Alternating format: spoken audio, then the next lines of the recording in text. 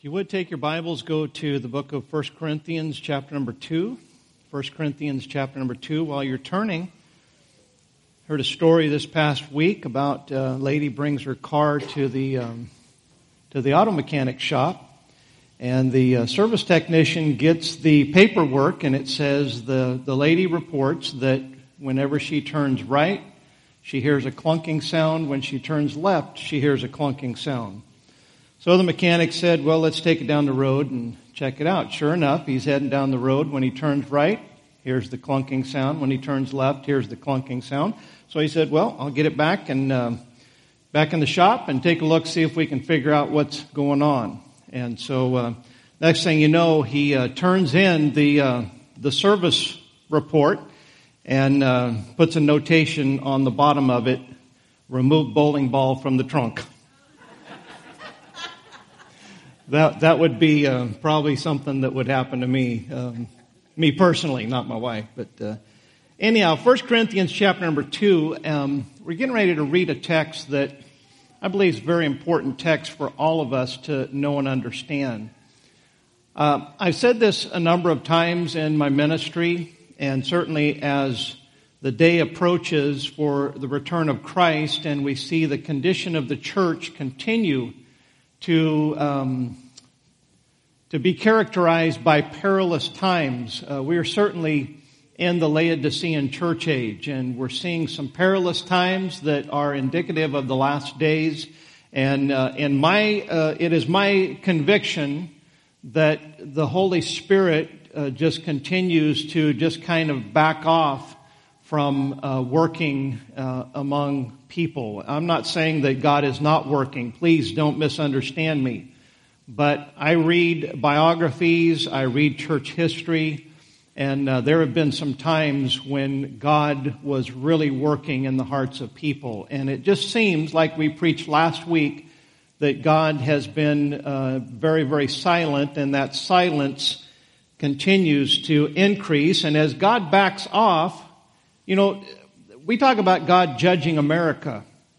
I don't know that God has to lower the boom on America. He just has to continue to withdraw or back off and just let men do what men are doing. And we're seeing that pretty rampant in our nation.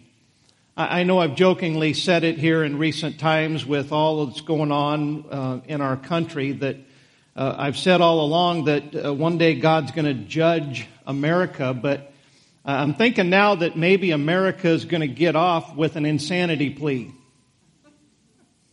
That's kind of a joke, or an attempted joke. But just a lot of crazy things going on in our nation. And that doesn't concern me as much as what I see going on among God's people, the church. It's a very pivotal, very important passage of Scripture that we're going to be reading. But I wanted to share just a brief story, something that really solidified in my heart that this is what God wanted me to preach here this morning. I read an article by a preacher, a very lengthy article this past week. And in that lengthy article, basically he was trumpeting two very popular men of God, or two popular preachers, I should say. And the entire article was basically a reference to how that these men had stood so strong and it had so much backbone. One of the men that he was talking about, I personally know quite a bit about, and this man is gone home to be with the Lord. The other is a younger man that's still alive, and I don't know as much about him, but as this preacher was talking about these two men, I happen to know that the preacher that's gone home to be with the Lord probably wouldn't have appreciated being lumped in the same category with this other preacher. And it started getting my mind, I was already thinking in that direction of how in recent times in Christianity, because we have so many media outlets, I think that the carnality of God's people in trumpeting men and movements has increasingly gotten out of hand. we read biographies, and I've enjoyed some really good Christian biographies about some really, really good Christian men like Whitefield and Wesley and Spurgeon and Finney. And I find that in their day and age that these good men were imperfect men. And many of them had squabbles with one another while they were still alive. And, I guess when you hear about good men, imperfect men, and the result of their ministry ends up being more contention than it does edification, I'd have to say that personally it becomes just a little bit discouraging. Let's get to our text now, 1 Corinthians chapter 2, and look with me at verse number 1, where Paul said, "And I, brethren, when I came to you, came not with excellency of speech or of wisdom, declaring unto you the testimony of God. For I determined not to know anything among you save Jesus Christ and Him crucified. And I was with you in weakness and in fear and in much trembling. My speech and my preaching was not with enticing words of man's wisdom, but in demonstration of the Spirit and of power."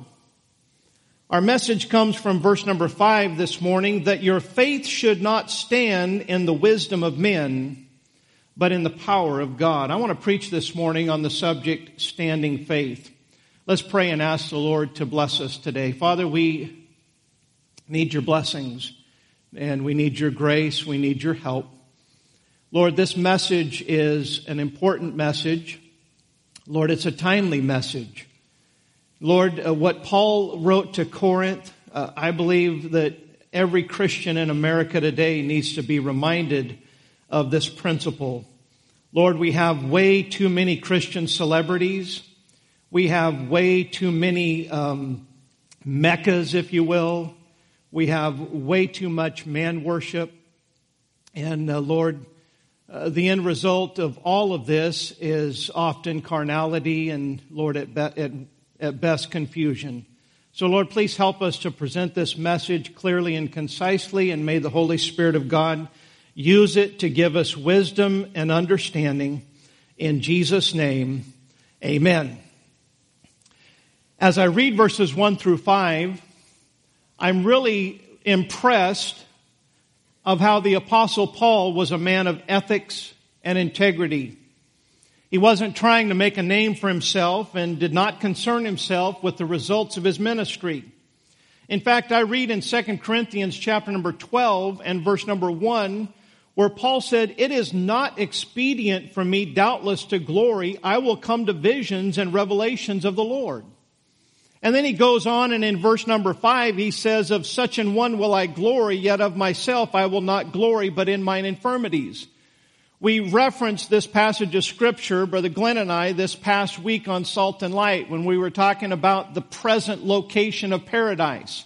How that Jesus, when He resurrected, He took Abraham's bosom, which was in the heart of the earth, and when He resurrected, He took that into the third heaven. And the Apostle Paul says, "I knew a man in Christ above 14 years ago," and he said, "whether in the body or out of the body, I cannot tell," that this man was caught up to the third heaven. And he said that this man, and I believe personally, and if you read that in 2 Corinthians chapter number 12, it seems so strong that Paul is actually referring to himself. He just doesn't want to come out and say that I experienced this.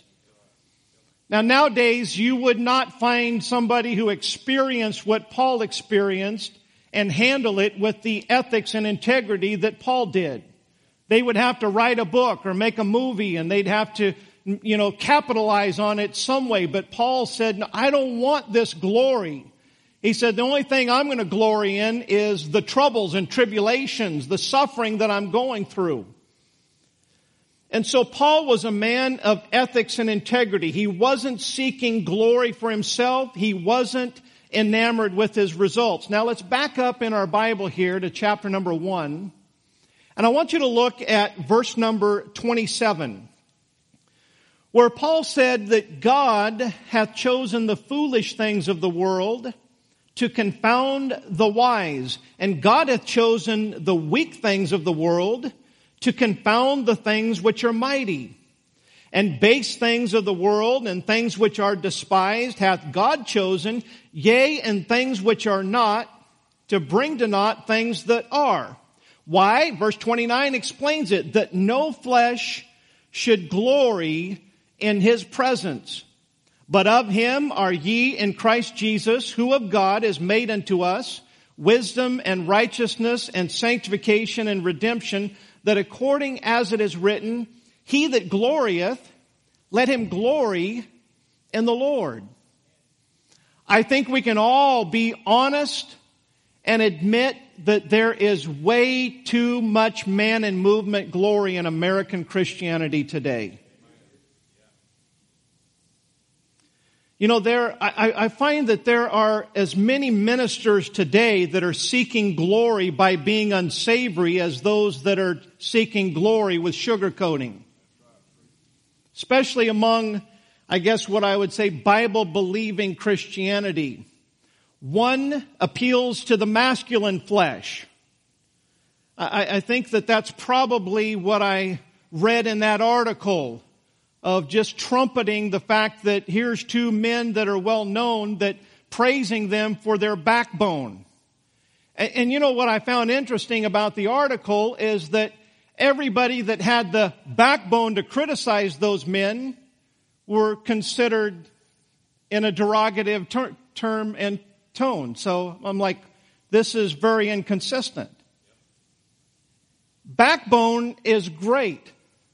I think that every Christian ought to have some backbone. But I don't think that backbone is what we should be praising, because sometimes people with backbone, we get confused. Sometimes it's not backbone or courage at all. It's just being a jerk.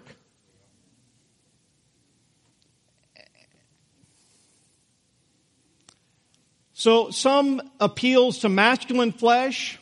Other appeals to intellectual flesh. That's the deep doctrines and the thinkers. And then others to emotional flesh, producing a feeling. But it's all still flesh. And that's why Paul is saying that our glorying needs to be in the Lord Jesus Christ. Not in our intellect, not in our feelings, not in our courage, not in all of those things. We need to keep our focus on the Lord Jesus Christ. Many ministers are having successful ministries, and I wonder, and I'm not judging these men because I don't know their heart, but sometimes some of the things that they say, it makes me question whether or not their motives are sincere or if they're just trying to get attention on themselves, trying to produce a following. You know, I think a lot of times we respond to personalities rather than the Holy Spirit. Every minister has a personality, and every personality is going to be different. And you're going to see, I'm going to say in this message later on, that every minister has his faults and his failures, and there is absolutely no doubt about that. But you know, would you respond? You know, I get some really interesting junk mail, don't you? I mean, if I responded to all the junk mail, do you know how many millions of dollars I'd be in debt right now? Now, I don't bring the junk mail into the house and say, you know what? This says that if I'll just sign this and return it, postage paid envelope, then they will send me a check for $60,000. You know, all the fine print is that I got to pay it back, right? Can you imagine if I came in and says, honey, we got to send this in because I just like that postman so much. They just did such a great job delivering the mail, and they're so nice, and I like them so much. I've got to respond to this junk mail. Of course, that sounds ridiculous, right? But how often do Christians respond to a personality instead of seeing the message behind that personality? Paul is making it clear that our faith needs to stand in the Lord Jesus Christ in the truthful message and not in the wisdom, enticing words, or personality of the man that delivered it. And so standing faith, the first thing I want to talk to you about is the simplicity of the message. If we're going to have standing faith here today, we've got to understand that the message that we're standing on is a very simple message. Look with me at chapter 1 and verse number 17, where Paul says, "For Christ sent me not to baptize, but to preach the gospel, not with wisdom of words, lest the cross of Christ should be made of none effect." Paul says, I'm not here to impress you. I'm not here to tickle your intellectual fancy. I'm here to deliver you a simple message of Christ crucified. Verse number 18, "For the preaching of the cross is to them that perish foolishness, but unto us which are saved it is the power of God."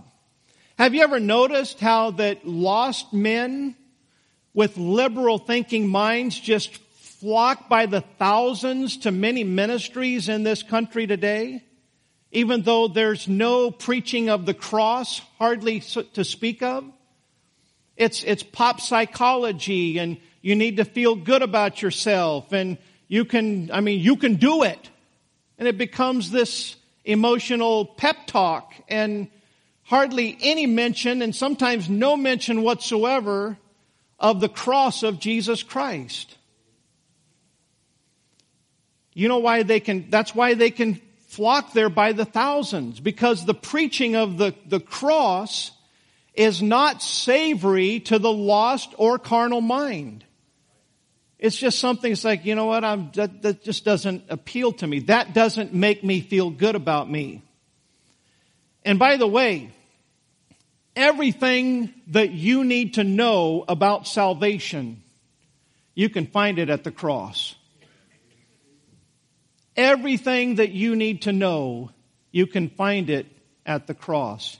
You say, well, there's not the 10 Commandments. Look, if you don't think that God hates sin, you just try to picture His Son hanging on Calvary's cross and what He did for you and I because of our sin. If that doesn't make you feel guilty or convicted, then your heart's pretty hard. Everything that we need for salvation, we can find it at the cross of Calvary. Notice with me at verse number 19, "For it is written, I will destroy the wisdom of the wise, and will bring to nothing the understanding of the prudent. Where is the wise? Where is the scribe? Where is the disputer of this world?"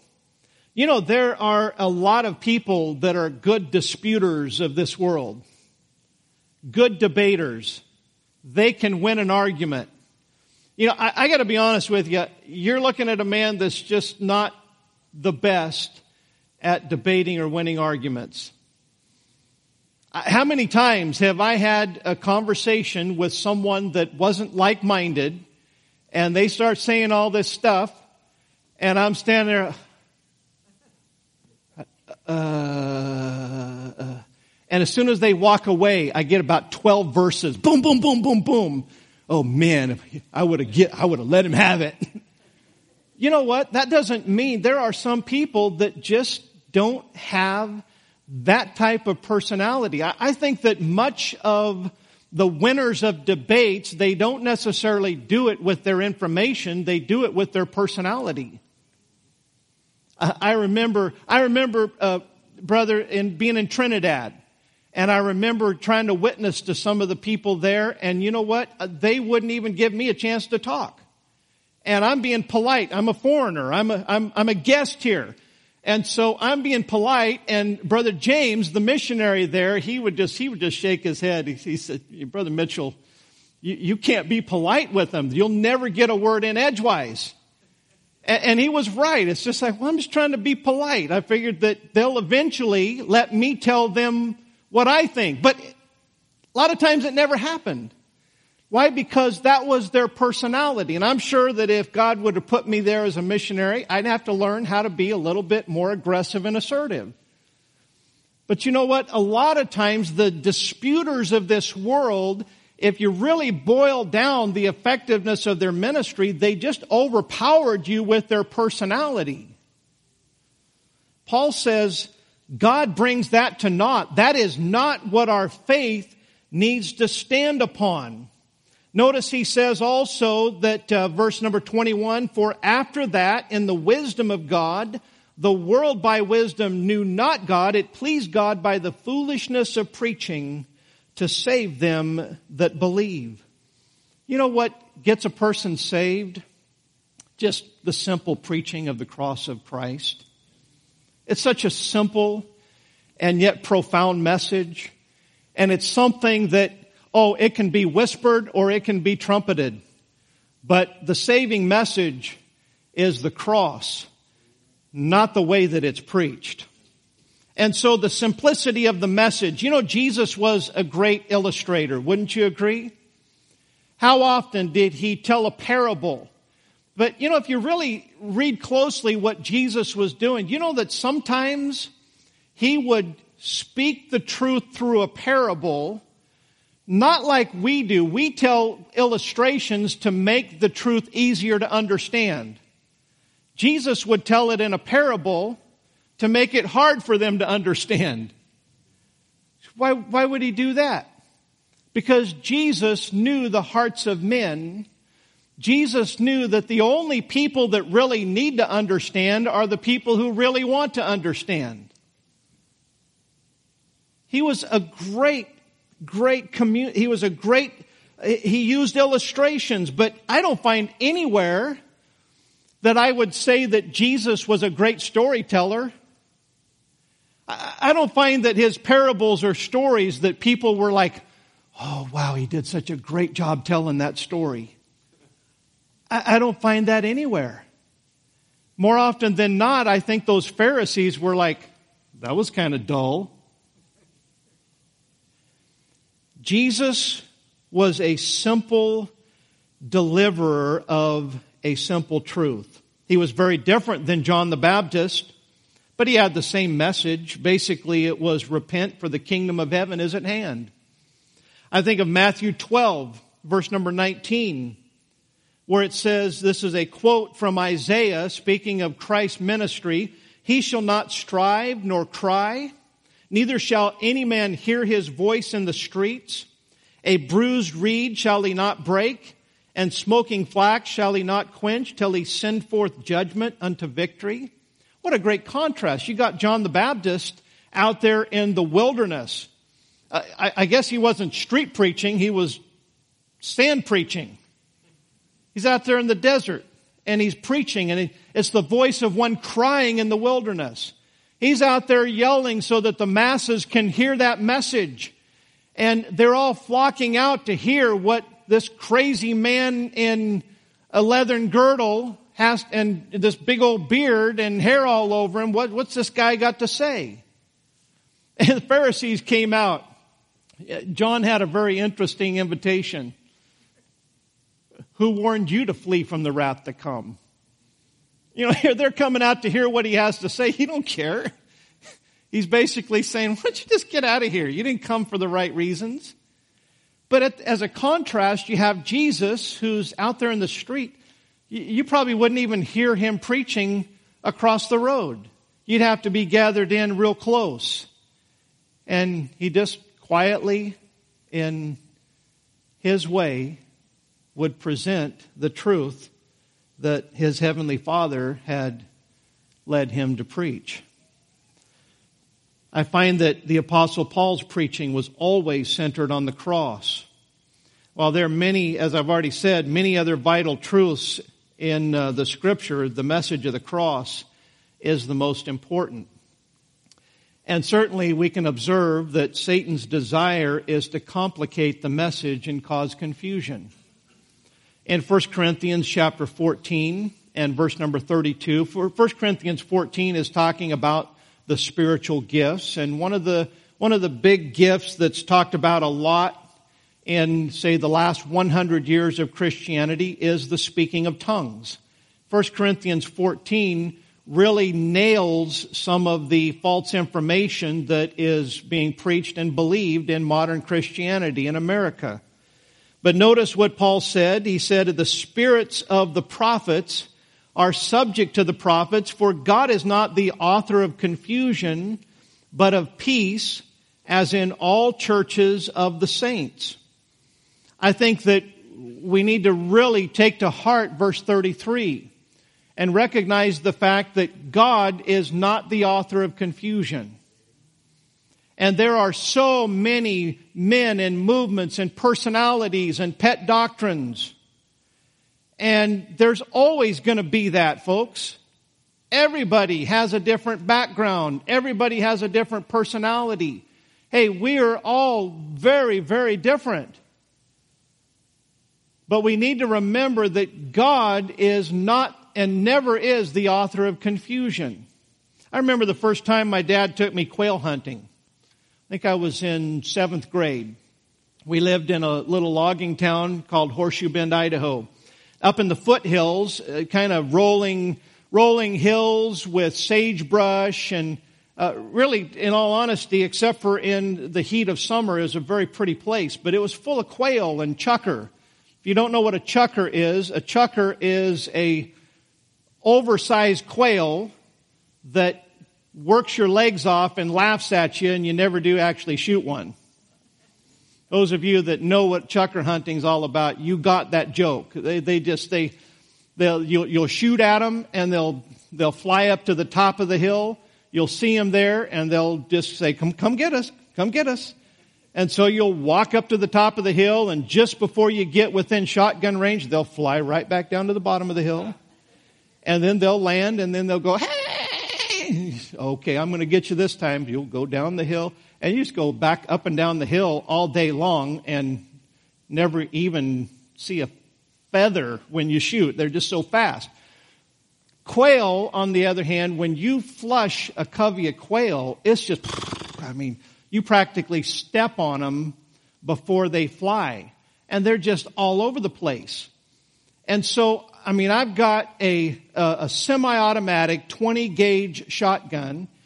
And so I'm thinking, I got literally 5 shots here. I'm thinking quail everywhere. Boom, boom, boom, boom, boom, boom, boom, boom. And you know how many quail I hit? None. I'm not trying to be President Trump. 0. None. My dad took 2 shots, and he shot 2 quail. And I'm like, "Dad, how did I miss?" He said, "Son, you can't look at the flock. You got to look at each individual bird. Pick one out and shoot it, and then put another shell in, pick out another bird and shoot it." And a lot of times we feel this guilt. We feel like that maybe God's trying to tell us something. I think I mentioned last Sunday, and it's worth repeating. The devil will come along and he'll say, "You're bad." But he won't tell you what you did that was bad. It's just like a flock of quail. It's just confusion. It's just fluttering. But when the Holy Spirit comes around, he'll pinpoint, he'll say, "This is what you did." It will have specific terms, and you'll know it in your mind. It will be focused on something that is true. It won't be focused on something that is just simply felt. When we feel something and there's no substance to put with that, the first reaction is, "God, if this is you speaking to me, please show me what it is." And until he shows you what it is, we can assume that this is the spirit of confusion, and this is not the Holy Spirit. 2 Corinthians chapter 11 and verse number 3, Paul said, "But I fear lest by any means, as the serpent beguiled Eve through his subtlety, so your minds should be corrupted from the simplicity that is in Christ." Modern Christianity, with our men, our movements, our methods, a lot of times they'll get results, but it leaves a wake of confusion behind. Why? Because in so many cases, people are following the message or the method, the personality, if you will, and people have been, there's a lot of shock and awe that goes on in preaching today. I used to preach to a lot of young people at camps, And I look back and I've had several times that I preached and I pulled out the shock and awe tactic. You know, you can give some shock and awe and you can get people's attention. You can invoke an emotion in someone and get a response. I remember vividly a camp up in the mountains where the power went out. And literally the preaching in the chapel went on in pitch dark. And I mean, it seemed to me like the Holy Spirit moved in a mighty way. And there were two young men that came to the altar weeping. And I thought, wow, that is great. God knocked out the power and this is what happened. And yet both of those young men, I'd have to say that absolutely no fruit, no Christian fruit came out of their life. In fact, both of them, their life ended up a spiritual and moral disaster. You know what I think happened? I think that because of the darkness and the circumstances, there was an emotional response, but it wasn't necessarily the Holy Spirit. We need to be wise, folks, and understand that salvation comes from the simplicity of a message, and that message is the cross of Calvary. We've had a gentleman show up at our street ministry several times in the last few weeks, and he's engaged a number of us in conversation, letting us know that we need to start telling people about the Holy Ghost and how that if someone gets saved, there's going to be the evidence of speaking in tongues. Well, when I'm out doing street ministry, trying to tell people about Jesus, I don't want to spend my time arguing Bible doctrine with someone. So I have to confess, I'm a little irritated by this. It's like, okay, well, why don't you leave us alone? If that's the message that you believe, then go get you some signs and go do your thing. But leave us alone. We're not ignorant of what the Bible says. We just don't agree with what you think is true. And I thought about that, and when the last time I talked to him, when he left, he said, I want to encourage you to go home and pray and ask God to give you this gift that you'll speak in tongues.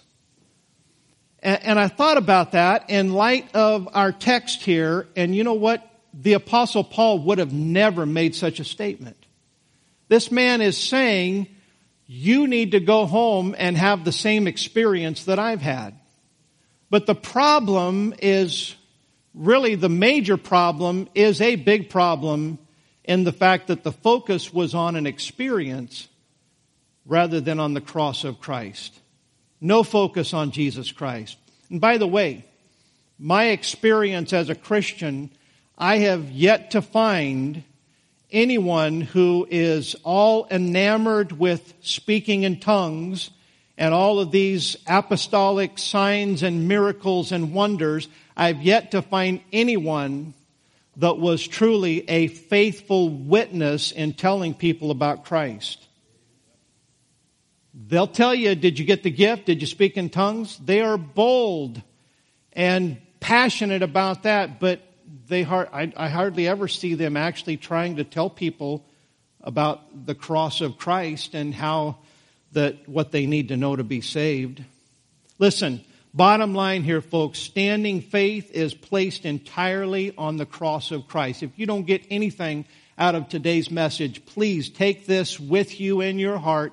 Standing faith is placed entirely on the cross of Christ. Secondly, I want to talk to you about the ethics of the messenger.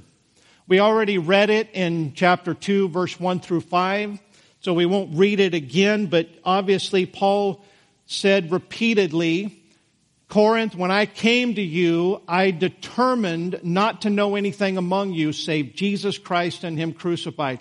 My speech and my preaching, he said, was not with enticing words.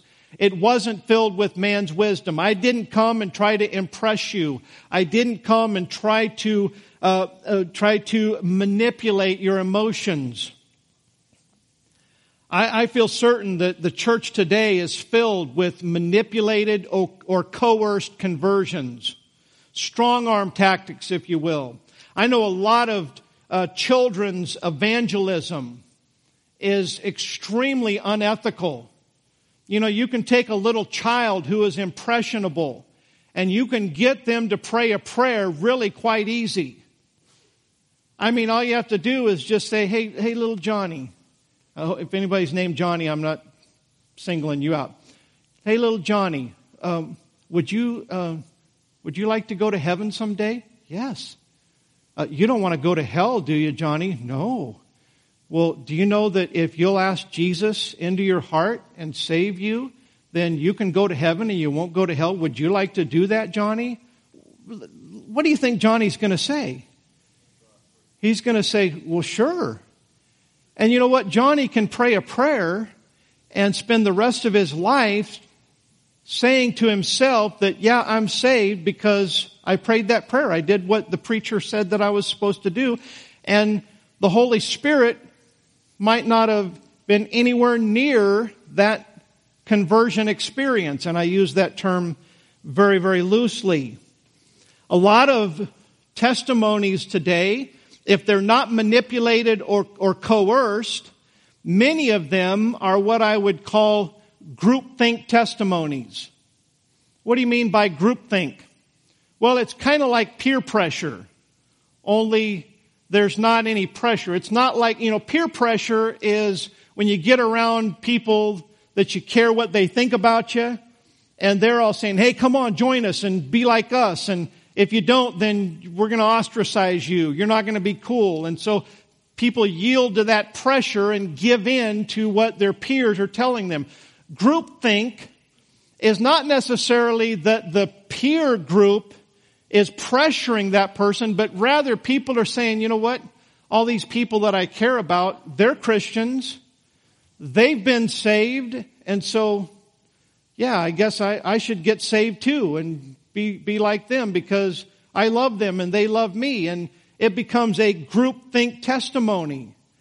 And there never was this conversion experience where the Holy Spirit showed up, convicting you of sin and drawing you to the cross of Christ and showing that Jesus Christ died for you, and then a person personally, individually, from their heart, placing their faith on what Jesus did on the cross of Calvary.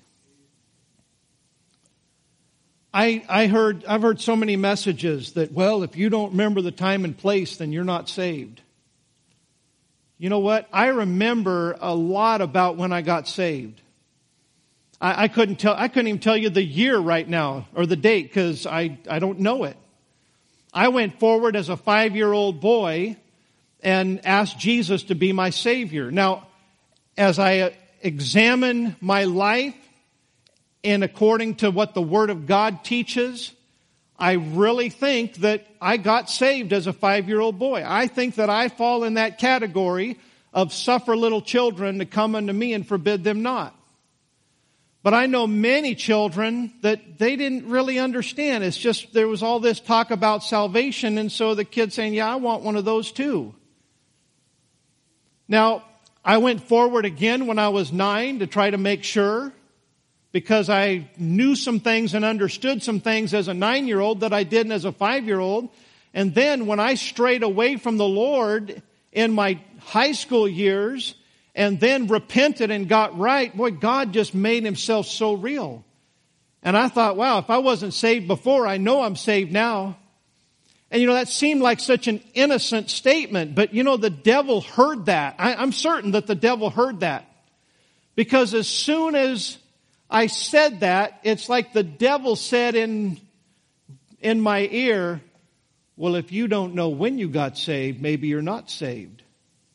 Because I wasn't sure. 5, 9, 19.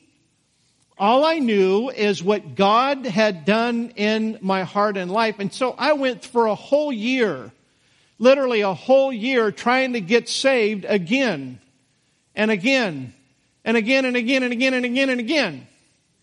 And the whole time it's like I'm if you're before call waiting, if you called somebody and the line was busy, what did you get? Nah, nah, nah, nah, nah.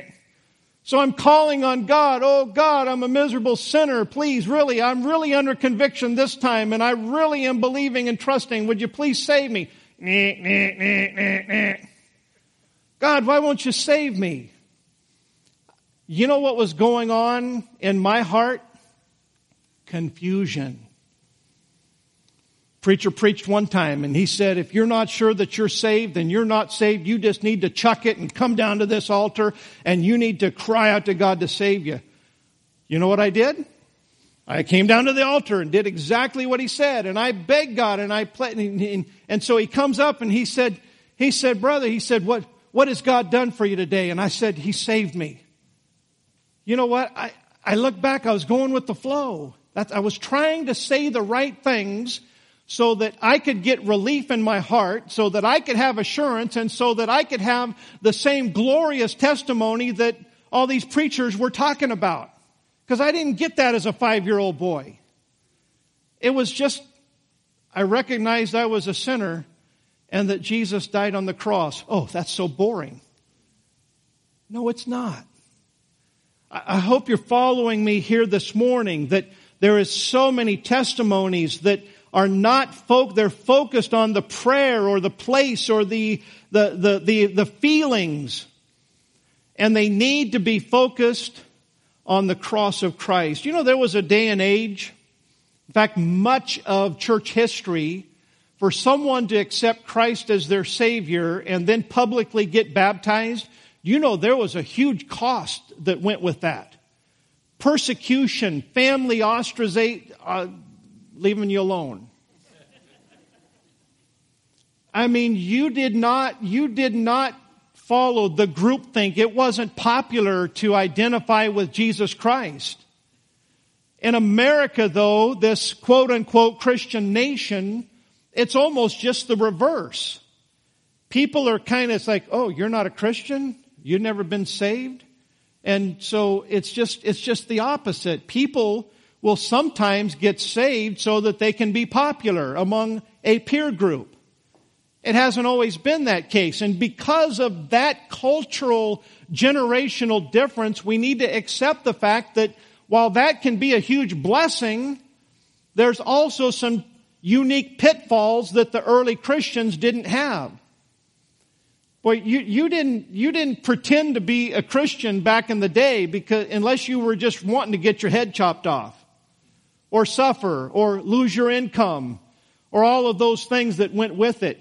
You got saved because you recognized you were a sinner and you didn't want to go to hell and you didn't care what anybody thought of you. So we've got to be wise enough to recognize that, just like Paul was wise enough to recognize that the church at Corinth, because of their carnal mentality, if he would have went in there with anything that wasn't just the simple cross of Christ, all he would have done would have been just puffed up their flesh rather than ministered to their need. Paul said in 1 Corinthians 4, verse number 13, being defamed, we entreat. We are made as the filth of the world and the offscouring of all things unto this day. That's what the majority of 2,000 years of Christianity has been, the offscouring. Not like it is in the Bible Belt here in 2020 in America. Paul never tried to impress them with his wisdom or knowledge or overpower them with his confidence and his strong personality. I'm sure he probably could have. I think that Paul was as confident as they come. I think he was as bold and strong in personality as they come. But Paul was a man that had ethics and integrity, and he knew that he could get results, but he would be sacrificing the fact that when he moves on to another town and leaves, their faith would be standing in him, and he cared about their lives and their souls too much to just try to get results. He wanted to leave them with something that was unshakable, and that is a standing faith on the cross of Jesus Christ and nothing else.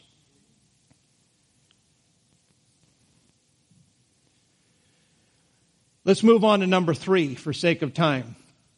How can we recognize the Holy Ghost in preaching? We said a lot here this morning about the message, the messenger, and the motives. But there are three simple things that are absolute Bible that will help us recognize the presence of the Holy Ghost in preaching. Number one, a Christ-centered, Bible truth-filled message. That is essential. If you go, I don't care how much you like the way somebody says something. I don't care how entertaining and mesmerizing they are. I don't care how many results that they get. If their message is not filled with Christ-centered Bible truth, then there is no way that you and I can know if it's the Holy Spirit at all. It might just be people responding to a very gifted orator. 2 Corinthians 4, verse number 5, Paul said, "For we preach not ourselves, but Christ Jesus the Lord, and ourselves your servants for Jesus' sake." In 2 Timothy 4, verse number 2, he said, "Preach the word, be instant in season, out of season, reprove, rebuke, exhort, with all longsuffering and doctrine." So the Holy Spirit works when the messenger is preaching the Word of God and doing the things that God says preaching is for. He's reproving, He's rebuking, He's exhorting, He's giving instruction in righteousness and so forth.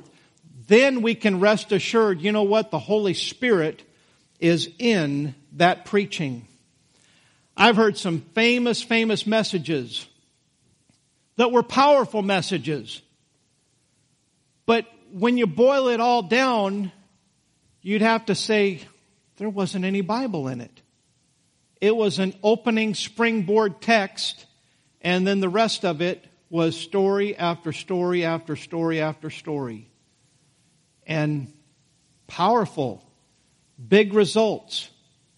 But you cannot say that the Holy Spirit was all over it if there isn't a lot of the Word of God in it.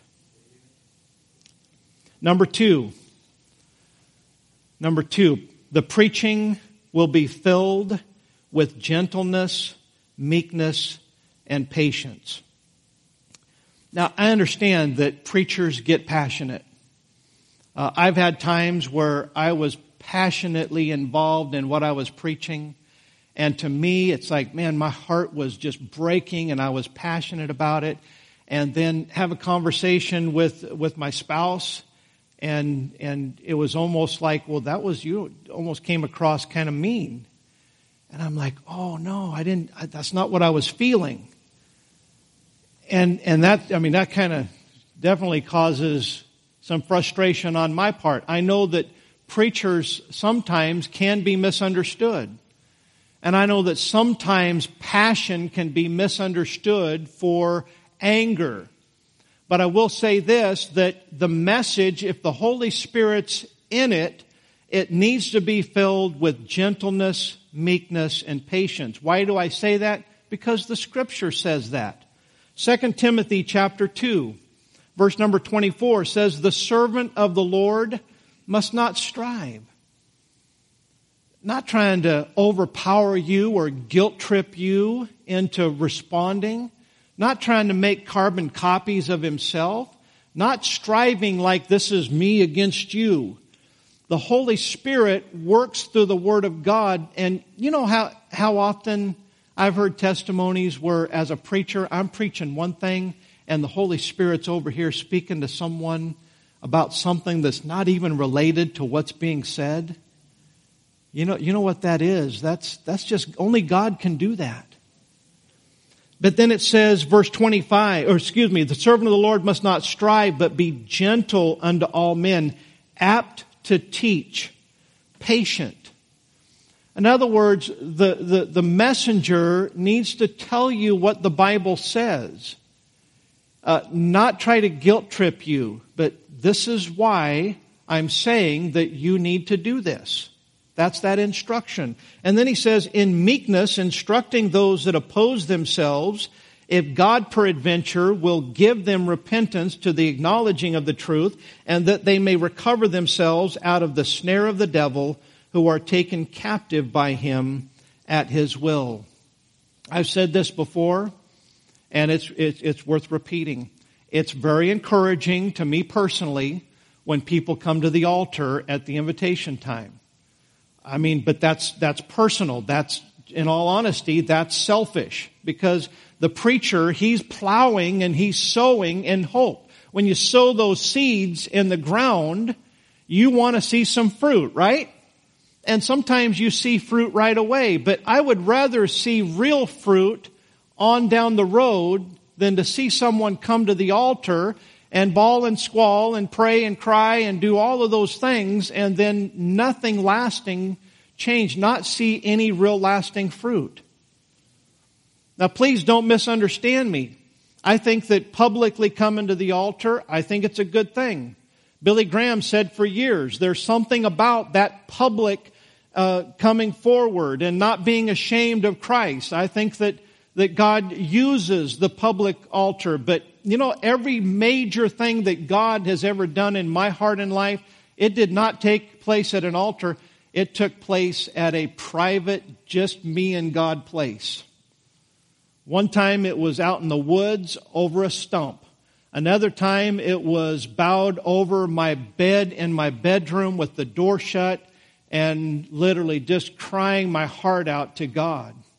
I got up from that prayer. It looked like I wet the bed.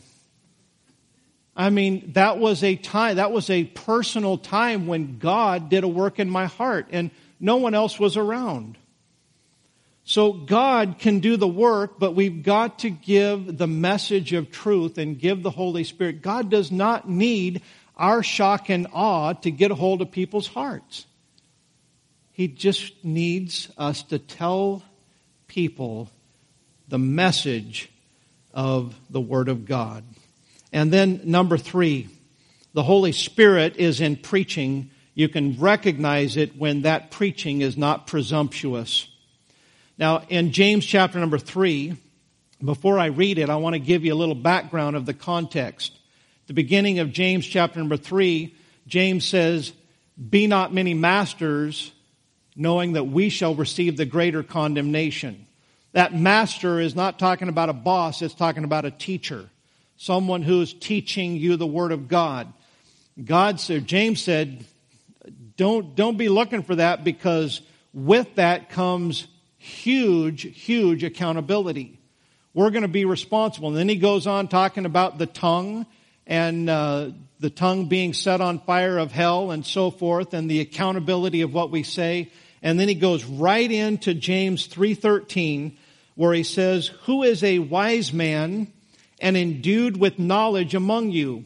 Let him show out of a good conversation his works with meekness of wisdom.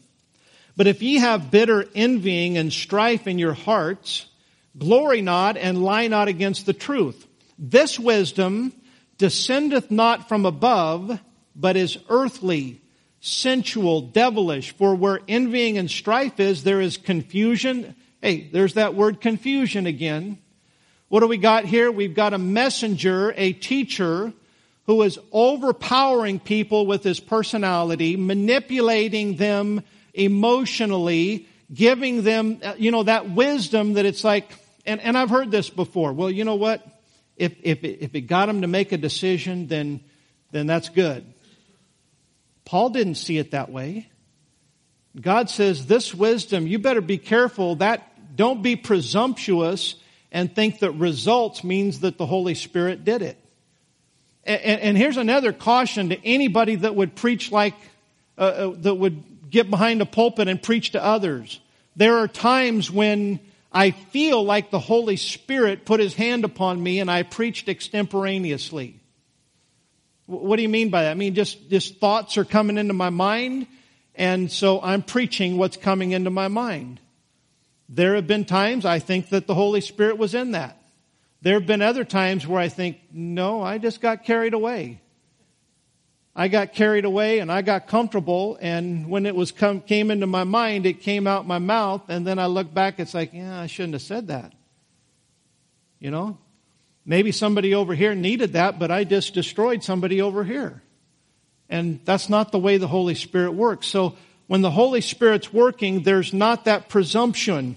Verse 17, "But the wisdom that is from above is first pure, then peaceable, gentle, and easy to be entreated, full of mercy and good fruits, without partiality, without hypocrisy, and the fruit of righteousness is sown in peace of them that make peace.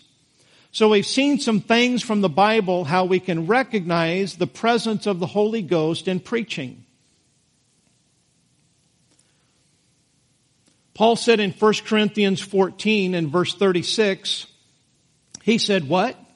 Came the word of God out from you, or came it unto you only? If any man think himself to be a prophet or spiritual, let him acknowledge that the things that I write unto you are the commandments of the Lord. But if any man be ignorant, let him be ignorant.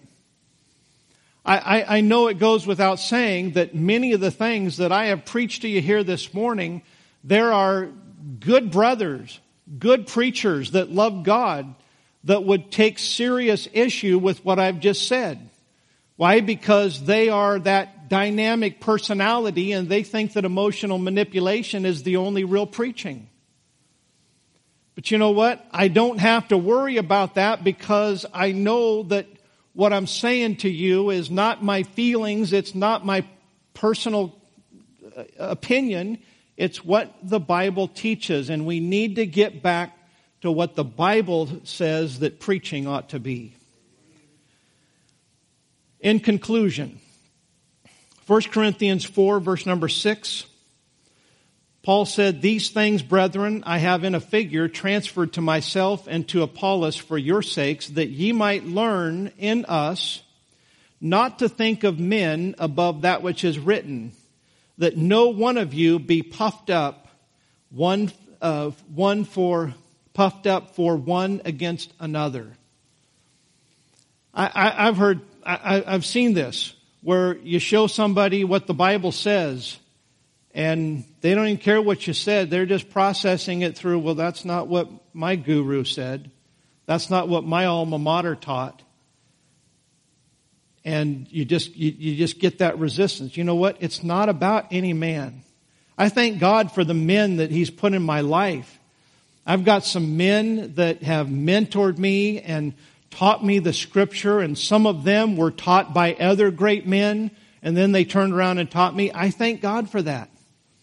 But when it's all said and done, if we really truly believe this book, why do we have to have such strife and contention over people who don't always see everything the same way? I'm not talking about important doctrines. I'm talking about just some things that are so, because of the internet, there are issues and controversies that just, they're everywhere. And it seems like that's all that God's people talk about. We're not fighting the right fight here, folks. We're not fighting for the cross of Christ. We're fighting for our pet doctrine. And let me just say this. I've listened to so much of this in the last 10 years. If you want to go through the tribulation period, help yourself. Just don't take the mark of the beast, okay? Personally, I believe that the trumpet's going to sound before all of that horrible stuff happens. And I'm looking forward to that blessed hope. But if you want to go through it, help yourself. Don't look at me like I'm compromising. You know, I got to move on here. I've already taken too much time. 2 Corinthians chapter number 4, verse number 5, for we preach not ourselves, but Christ Jesus the Lord, and ourselves your servants for Jesus' sake. For God who commanded the light to shine out of darkness hath shined in our hearts to give the light of the knowledge of the glory of God in the face of Jesus Christ. Watch this, folks. Verse 7. But we have this treasure in earthen vessels, that the excellency of the power may be of God and not of us. There has never been a man preach the word of God, sincere or insincere, that wasn't a vessel of clay, that wasn't a sinner, that didn't have faults, that didn't have failures. There's never been a man that has stood behind a pulpit and preached to a congregation and said one thing one way and got the applause of this person over here while the other person over here is offended. That's just the way that it works. It's just human nature. But we need to remember that every single messenger of God is still a vessel of clay. Paul said it about himself, about Apollos, about some great, great men of God who had God all over them. He said, you know what? This treasure, we have it in earthen vessels. Don't focus on the vessel. Focus on the content. And the content is the cross of Jesus Christ. My closing statement, and then we'll be done this morning. Let us be thankful for every man that faithfully preaches the truth. But let our praise be toward Christ alone and our faith standing on the cross. Is your faith standing on nothing else but the cross of Jesus Christ? If it's not, you can get saved by trusting the cross. You can get assurance by trusting the cross. But you're going to have to forget about the feelings. You're going to have to forget about the personalities. You're going to have to forget about all of those things. And you're just going to have to say, it's Christ and His cross and that alone. I shared with you, and I actually didn't plan on it, but I shared with you of how I struggled with my own personal salvation. And it took the Lord a year and much, much Bible reading for God to settle me in that. But ultimately, I had to come to the point where I said from my heart, with every fiber of my being, I said, God, you know what I've been going through. I've been so confused. Something keeps telling me that I need to get saved, but yet I look at what you've done in my life and I can't discredit that. I know I didn't do it. I know you did that in my life. I know I hate sin. I don't want to be like I used to be. I know I love the brethren. I know that I want to know you and all of those things. And so all of that confusion that would swirl around in my mind, I finally just came to the point where I said, God, I can't just keep struggling with this. I said, God, if you don't want to save me, I don't deserve to be saved anyways. And if you drop me into hell, you will be just and good, and I will get just exactly what I deserve. But God, if I go to hell, I'm going to hell trusting what your Son did on the cross of Calvary. And that's what I'm staking. Everything in my life is on the cross of Christ. And you know what? I know from God's Word that if that's what I'm trusting, I'm not going to go to hell. But I will say this, when I finally just came to the point where it's like, you know what, that's it. That's it. I'm not going to struggle with this. I'm just going to trust, and I'm just going to move on and keep serving the Lord. I found that the Holy Spirit started speaking to me through His Word rather than the confusion and those mixed voices. You know, if you ever listen to a premonition in your mind and attribute it to the Holy Spirit, and it was actually an evil spirit, the devil's got you where he wants you. And the only way to get out of that confusion is to focus on the book and not the premonition.